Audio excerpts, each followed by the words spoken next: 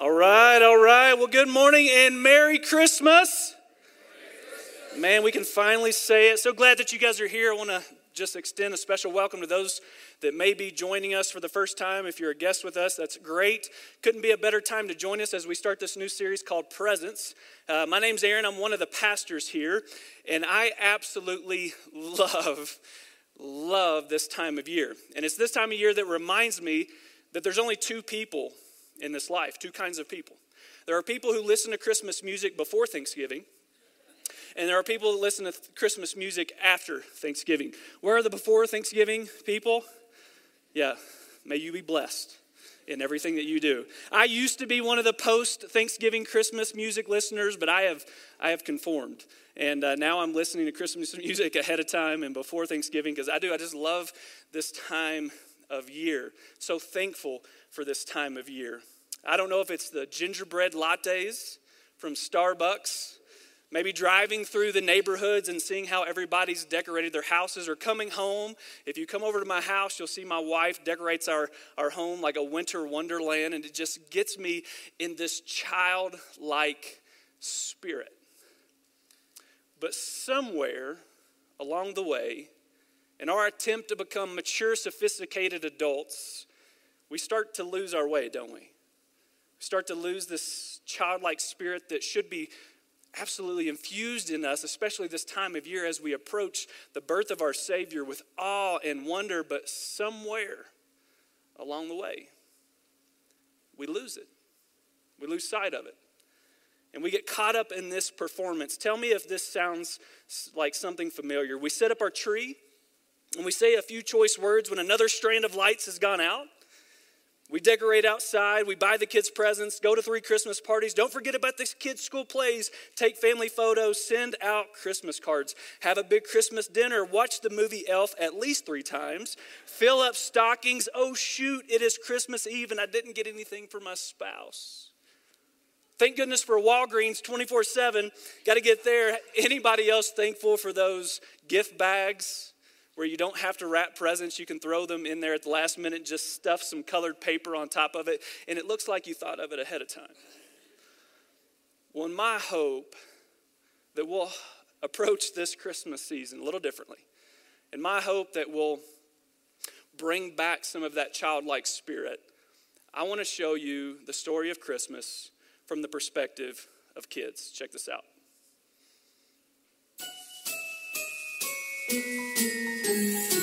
An angel came to see Mary. She was doing laundry, and then the angel just appeared and she was really scared. So Gabriel was like, Mary, you're gonna have, I can't say it good. Mary, you're gonna have a baby. You're gonna have a baby and you will call him Jesus. And then Mary was like, I'm not gonna have a baby yet. I'm only a teenager. I'm not married. Then the angel Gabriel told Joseph that Mary is not lying. You are having a new baby. And so they met up. They went to Bethlehem, which was Joseph's old town. They ride a donkey. I don't know. A camel. Oh, yeah, a camel. She said, this donkey's fast. They tried to go to a hotel and they asked the keeper for a place to stay. The keeper said, we have no rooms. Literally no rooms. So Mary and Joseph walked away sadly, but then he said, the only place here in Bethlehem that you can stay is a stable. And then he just pointed the way and they followed. When the shepherds were taking care of the sheep, then they saw angels. The angel said, a new baby is getting born, who is King of the Jews. The angels were singing.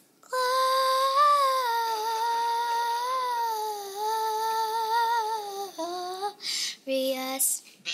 And then the shepherd said, I think we should go there and meet him. The second, I think, said, yeah, I agree with you.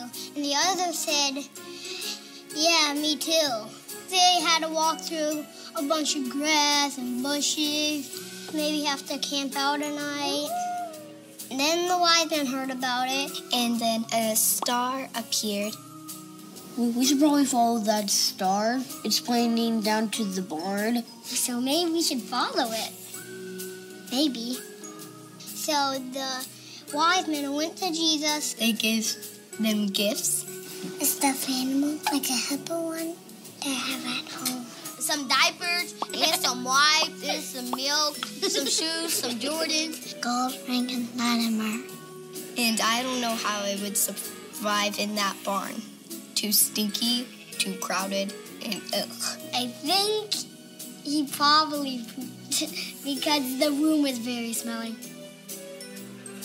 Thank you for coming. He's adorable. He's gonna be our best friend. I love you, and you the best baby I ever seen. There, I said it. The new baby is gonna change the world.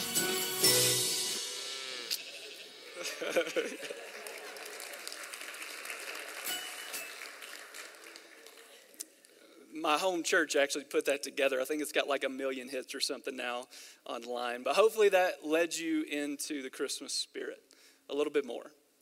Well, guys, something that we keep repeating a lot around Trace sounds something like this. We want to be a different type of church. We want to push back against the cultural norms of this day, this idea that when we wake up in the morning, every morning, there's this vortex that's trying to suck us into this life of busyness and chaos. And people are trying to convince us that by being busy and being productive and being able to multitask actually makes you a more valuable human being. But oftentimes, the opposite is true. And we get caught up in this performance. But here's the good news. God is inviting you out of that performance. He's inviting you out of that rat race. And he's inviting you into his rest. He's inviting you out of the performance, and he wants you to rest in his presence, which is exactly what we're going to talk about today. Because unfortunately, this idea of a performance has worked its way into the church as well. And we get caught up in what I like to call a spiritual performance, as if we're trying to please or succeed at our faith, when God is saying, this is not something that I called you to succeed or fail at. I called you to be in my presence. So our one thing today, as we digest this together, is going to be this. Our faith is not a performance. It's about being in God's presence. Now, to illustrate this a little bit better, I'm going to draw a couple diagrams for you. Some of them are already pre-drawn. Thank you, Corey. Let's stick it, there it goes. And so on this diagram, we have just a line graph. At the top, P, and at the bottom, E. P stands for perfection, and E stands for evil. And so really quick, if we were to think about this, if God is the only one who's perfect, so God's up here, and he represents perfection, and down here we might put Satan, right? He embodies this idea of evil. And so somewhere on this graph, we start to maybe put other people. Mother Teresa comes to mind, and so maybe we put Mother Teresa up here, right? She was a pretty awesome lady. And then we think about somebody that could have represented evil. Hitler, first person that comes to my mind. And so down here, we put people like Hitler. And maybe up here, you would think of guys like Billy Graham. I don't know, we put him somewhere around Mother Teresa. So you got Billy Graham and so on and so forth. But sooner or later, we kind of, even subconsciously, we start to put ourselves on a chart like this. And so I don't know where I would put myself really, maybe somewhere in the middle.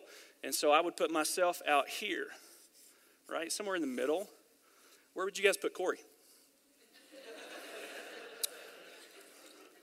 Now, the spiritual thing to do is put him above me. So I'm, of course, going to put him above me because I'm performing today for you.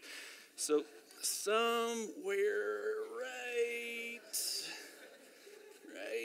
there. There we go. Corey, you're right there above me. Right there. So, love you, man. But what we do is we kind of start to put people where we think they are in this kind of perfection and evil scale, but we also are doing something else at the same time, because what we're doing is we're playing this game, this spiritual performance of saying, not good enough,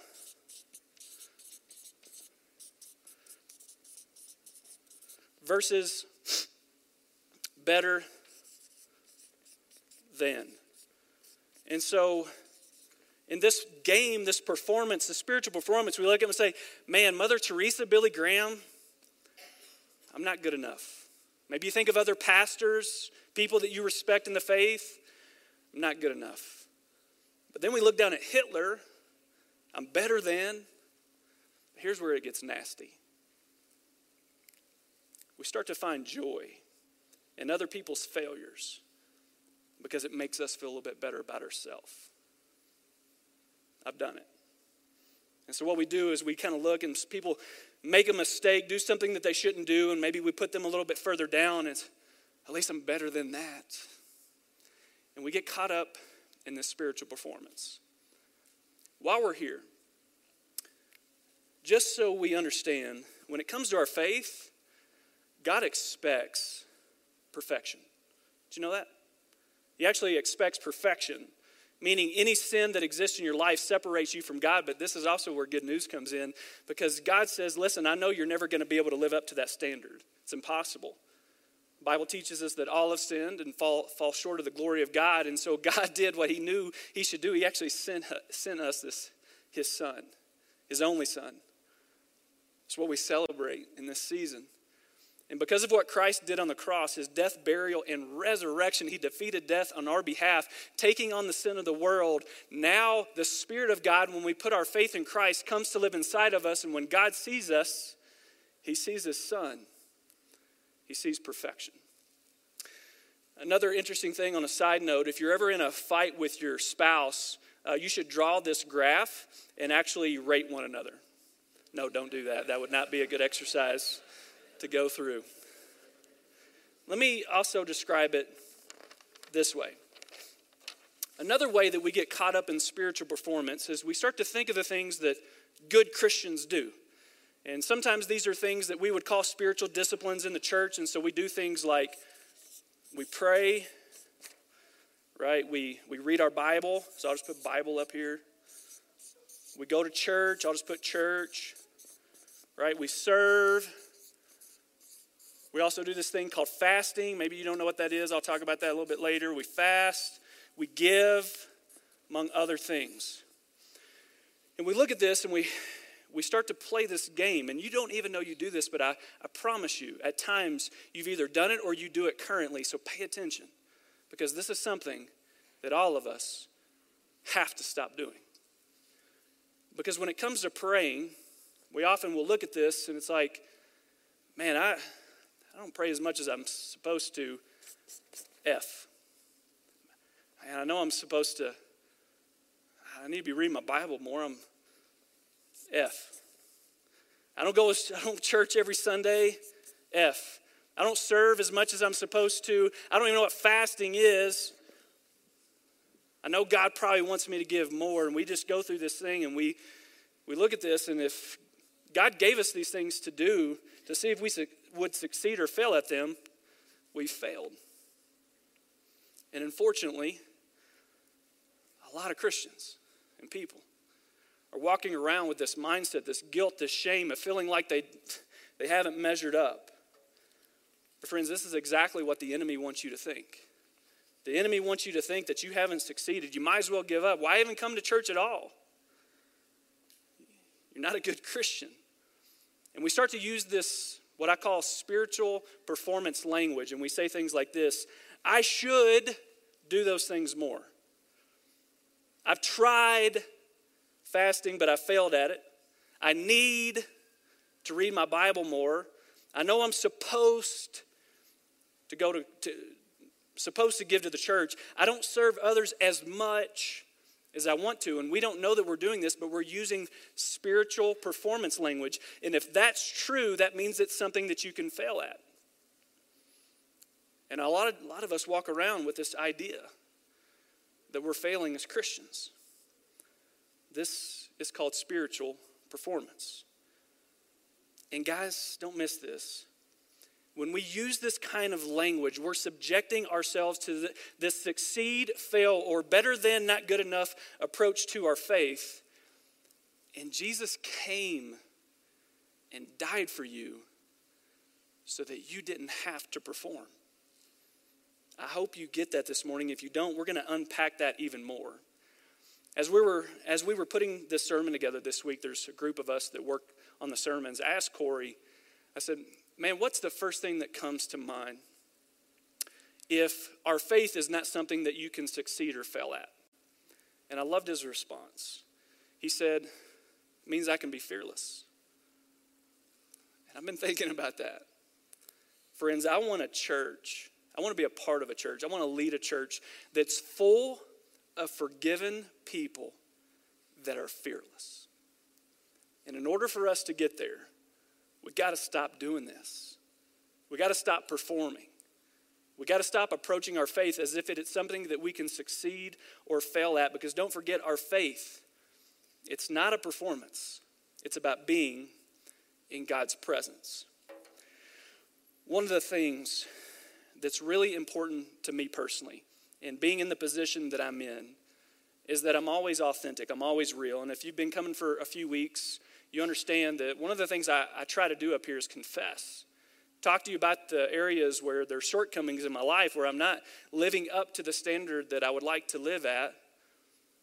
And I do that because I don't want to get caught up in a spiritual performance, because it happens really quick to pastors.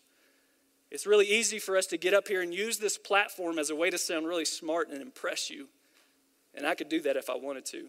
I could talk to you about things that I know about the Bible. But we're so adamant about this not happening that we actually have a document that we look at before we get up here and preach. And one of the things on that document says, is any of this being said to bring glory to me and not Jesus? Because it's not about me. And sometimes pastors, they get caught up in this spiritual rhetoric where they start to say things that they normally wouldn't say because it makes them look good. Sometimes we start to pray and say prayers, and in the midst of those prayers, we start to use big fancy words because we know there are people listening to that prayer, and we're like, in the Shekinah glory, and Jehovah Rapha, the God that heals, and Jehovah Jireh, the God who provides, and we say those kind of things. And listen to me, I say those kind of things sometimes, and I mean them, but it's easy to start using these big fancy words to impress people. That's a spiritual performance. Maybe you've done this before. Have you ever been praying with somebody and you heard them say something in your prayer and you made a mental note? It's like, oh, that's good. Hedge of protection. That's good. I'm going to add that to my prayer life when I start praying from now. Yeah, that's good. That sounds good. Listen to me. God doesn't care about these big words. God doesn't care about you sounding smart in your prayer life. But we do this, don't we? Don't we do this? And I just want to be a different kind of church. I don't want to try to impress anybody. And I don't want you to try to impress anybody. A lot of times, as I've grown in this, because I used to do this a lot more than I do now. I used to be caught up in the spiritual performance. I used to hear things that other preachers were saying in their prayers and saying, yeah, I'm going to say that next time I pray because I want to sound smart. But now my prayers sound more like a struggle.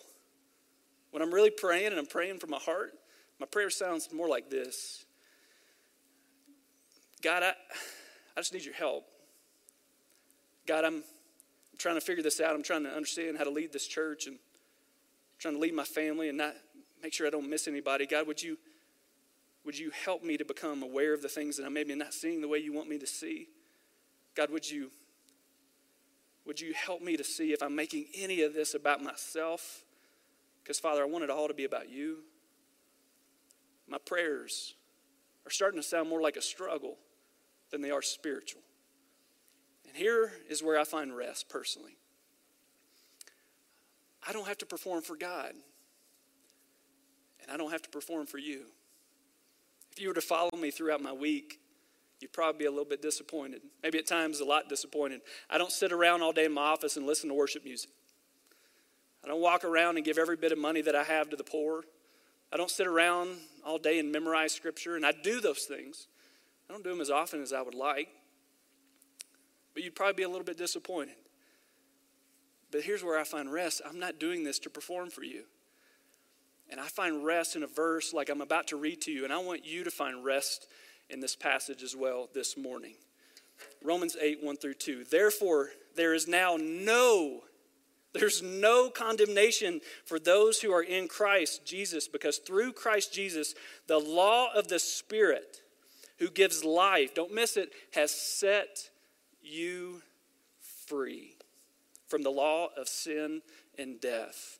When we see this word law, it goes back to the Old Testament and the rules and regulations. You know, there were 613 rules and regulations in the Old Testament that they were expected to keep. 613. I can't even keep all the traffic laws, for goodness sakes. Could I keep 613 rules and regulations? But friends, Jesus has set us free from this. He has set us free from the spiritual performance, this idea that there's a law that we have to abide by. And if we don't, he's up there waiting to see if you fail or not.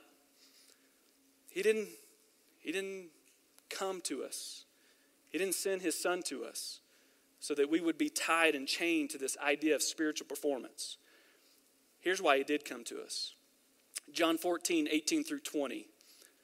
I will not leave. Pause. Some of you guys just need to focus on that one line this morning. Maybe all too often you've had people leave in your life. I've experienced some of that. And sometimes it's hard for you to trust somebody else. Maybe it's even hard for you to trust God. Jesus says, I will not leave you as orphans. I will come to you. And before long, the world will not see me anymore, but you will see me. Because I live, you also will live. On that day, you will realize that I am in the Father, and you are in me, and ready for it? And I am in you. My very presence, Jesus' very presence, came to be in your life. And he said, I will not leave. But it's possible for us to leave him. Here's why I know that. Let's pick up in John 15, 4 through 5. He says, now remain in me. Remain in my presence. Remain in me as I also will remain in you. No branch can bear fruit by itself. It must remain in the vine. Neither you can bear fruit unless you remain in me. I am the vine, Jesus says. You are the branches. If you remain in me and I in you, you will bear much fruit. Apart from me, you can do nothing. This idea that Christ wants us to remain in him. He wants us to remain in his presence. He wants us to stop performing. Did you catch all of those verses? There's now no condemnation for you. And he sent you his Spirit so he could actually live in and through your life. And then he asks us to remain in that presence. So how do we do that? Well, let's go back. Because even though we feel like we failed at these, I'm not going to tell you to leave church today and not do these things. I just want us to approach them differently. So why do we pray? Is it something that we succeed or fail at? No. God gave us prayer as a gift. We actually get to be in his presence through prayer. He opened up that line of conversation. You can talk to him anytime you want. You don't have to light any candles. You can just go to him. And he actually wants to speak to you. So we pray so we can be in the presence of God. Why does he want us to read his word? So that we can learn more about the heart of God and how it looks to be in his presence, what his will is for your life, how he wants to live in and through you. He gave us instructions of how he wants to do that. That's why we read the Bible. It's not something that you succeed or fail at. It's something he gives you as a gift. Why do we go to church? Because Aaron told you so. Next. Serve. No, I'm just kidding. Why do we attend together? Why do we have this gathering? Why do we come together? So we can worship. So that we can learn from one another, so that we can carry one another's burdens, so that we can serve together, honor God together, and so we can move forward together. Why do we serve? Not because it's something you succeed or fail at. We serve others because it's not about us. And the quicker that you understand that, the more that you'll start to experience God's presence. I've talked to so many people. This is an interesting one. I've talked to so many people who in their faith, in their life, they've said, man, I feel the closest to God when I'm serving. Maybe it was a project in the community. Maybe it was a mission trip. Maybe it was serving at church. And it's like, man, I feel so close to God when I'm serving. Well, let's think about that for a second. If Jesus actually came to us, which we've already read and we understand that, he came to live in and through us. We also know that Jesus said, I came to serve and not be served. And so when you are serving others and not just focusing on yourself, it's actually Jesus doing exactly what he wants you to do, what he's trying to do in and through your life, and it makes you feel this connection to God, unlike any other time potentially. And we feel the presence of God. Why do we fast? Now, I'll tell you how I approach fasting. Fasting is when we give up something, so that when we think about what we've given up, it actually brings our attention back to God. A lot of times you'll hear people fast from food. And so if you're fasting from food and you get to that point where it's like, man, I really want some food, that immediately reminds you to go to God in prayer. Maybe you fast from coffee. Maybe you fast from the internet. That would be good.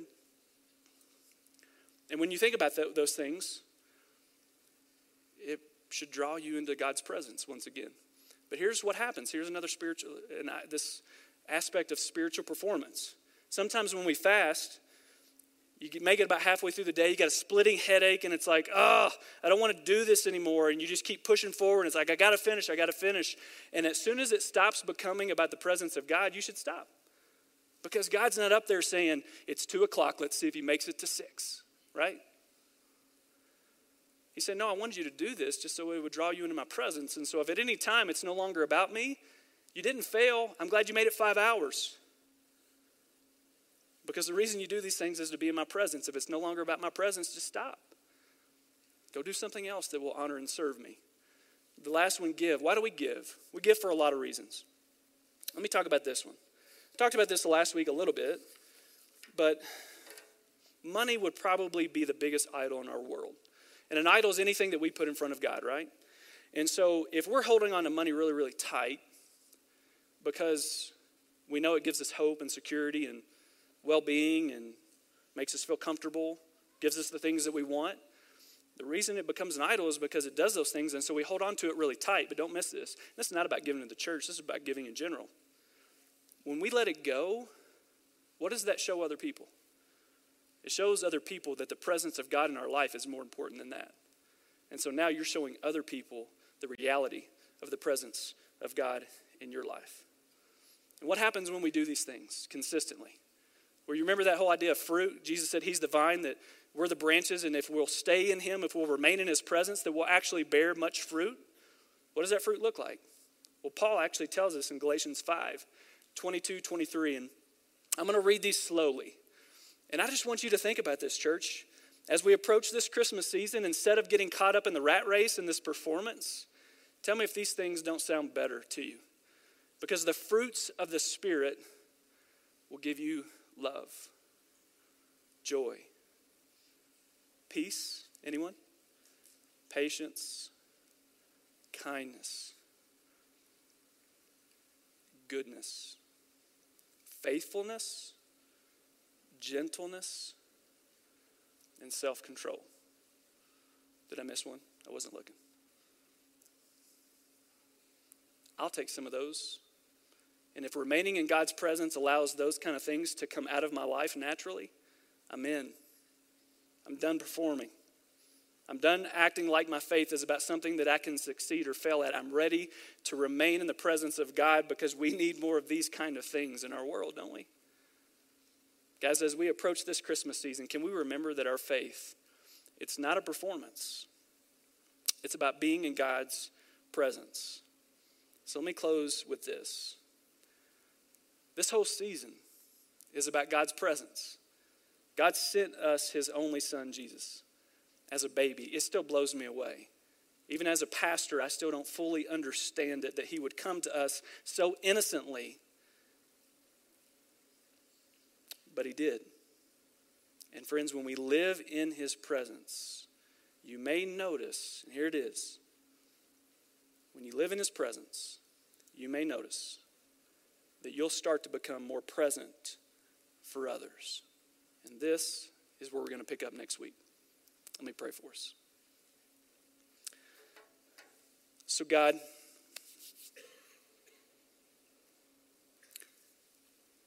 some of these roots of spiritual performance go really deep.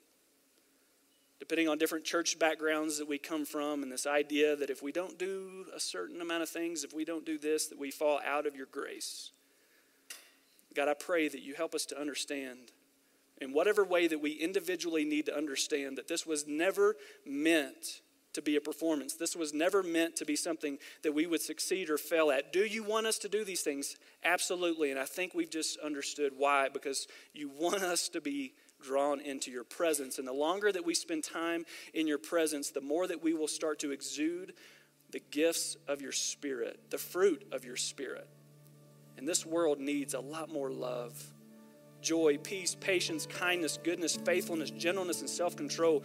We need more of that in our life. And so instead of approaching this Christmas season as a performance and getting caught up in this vortex that's trying to suck us in and convince us that being busier makes us more productive, that being busier makes us more valuable to society, God, would you remove that kind of junk that exists in our life and draw us into your presence. Father, we love you. We invite your presence into this place right now. And we pray this in Christ's name.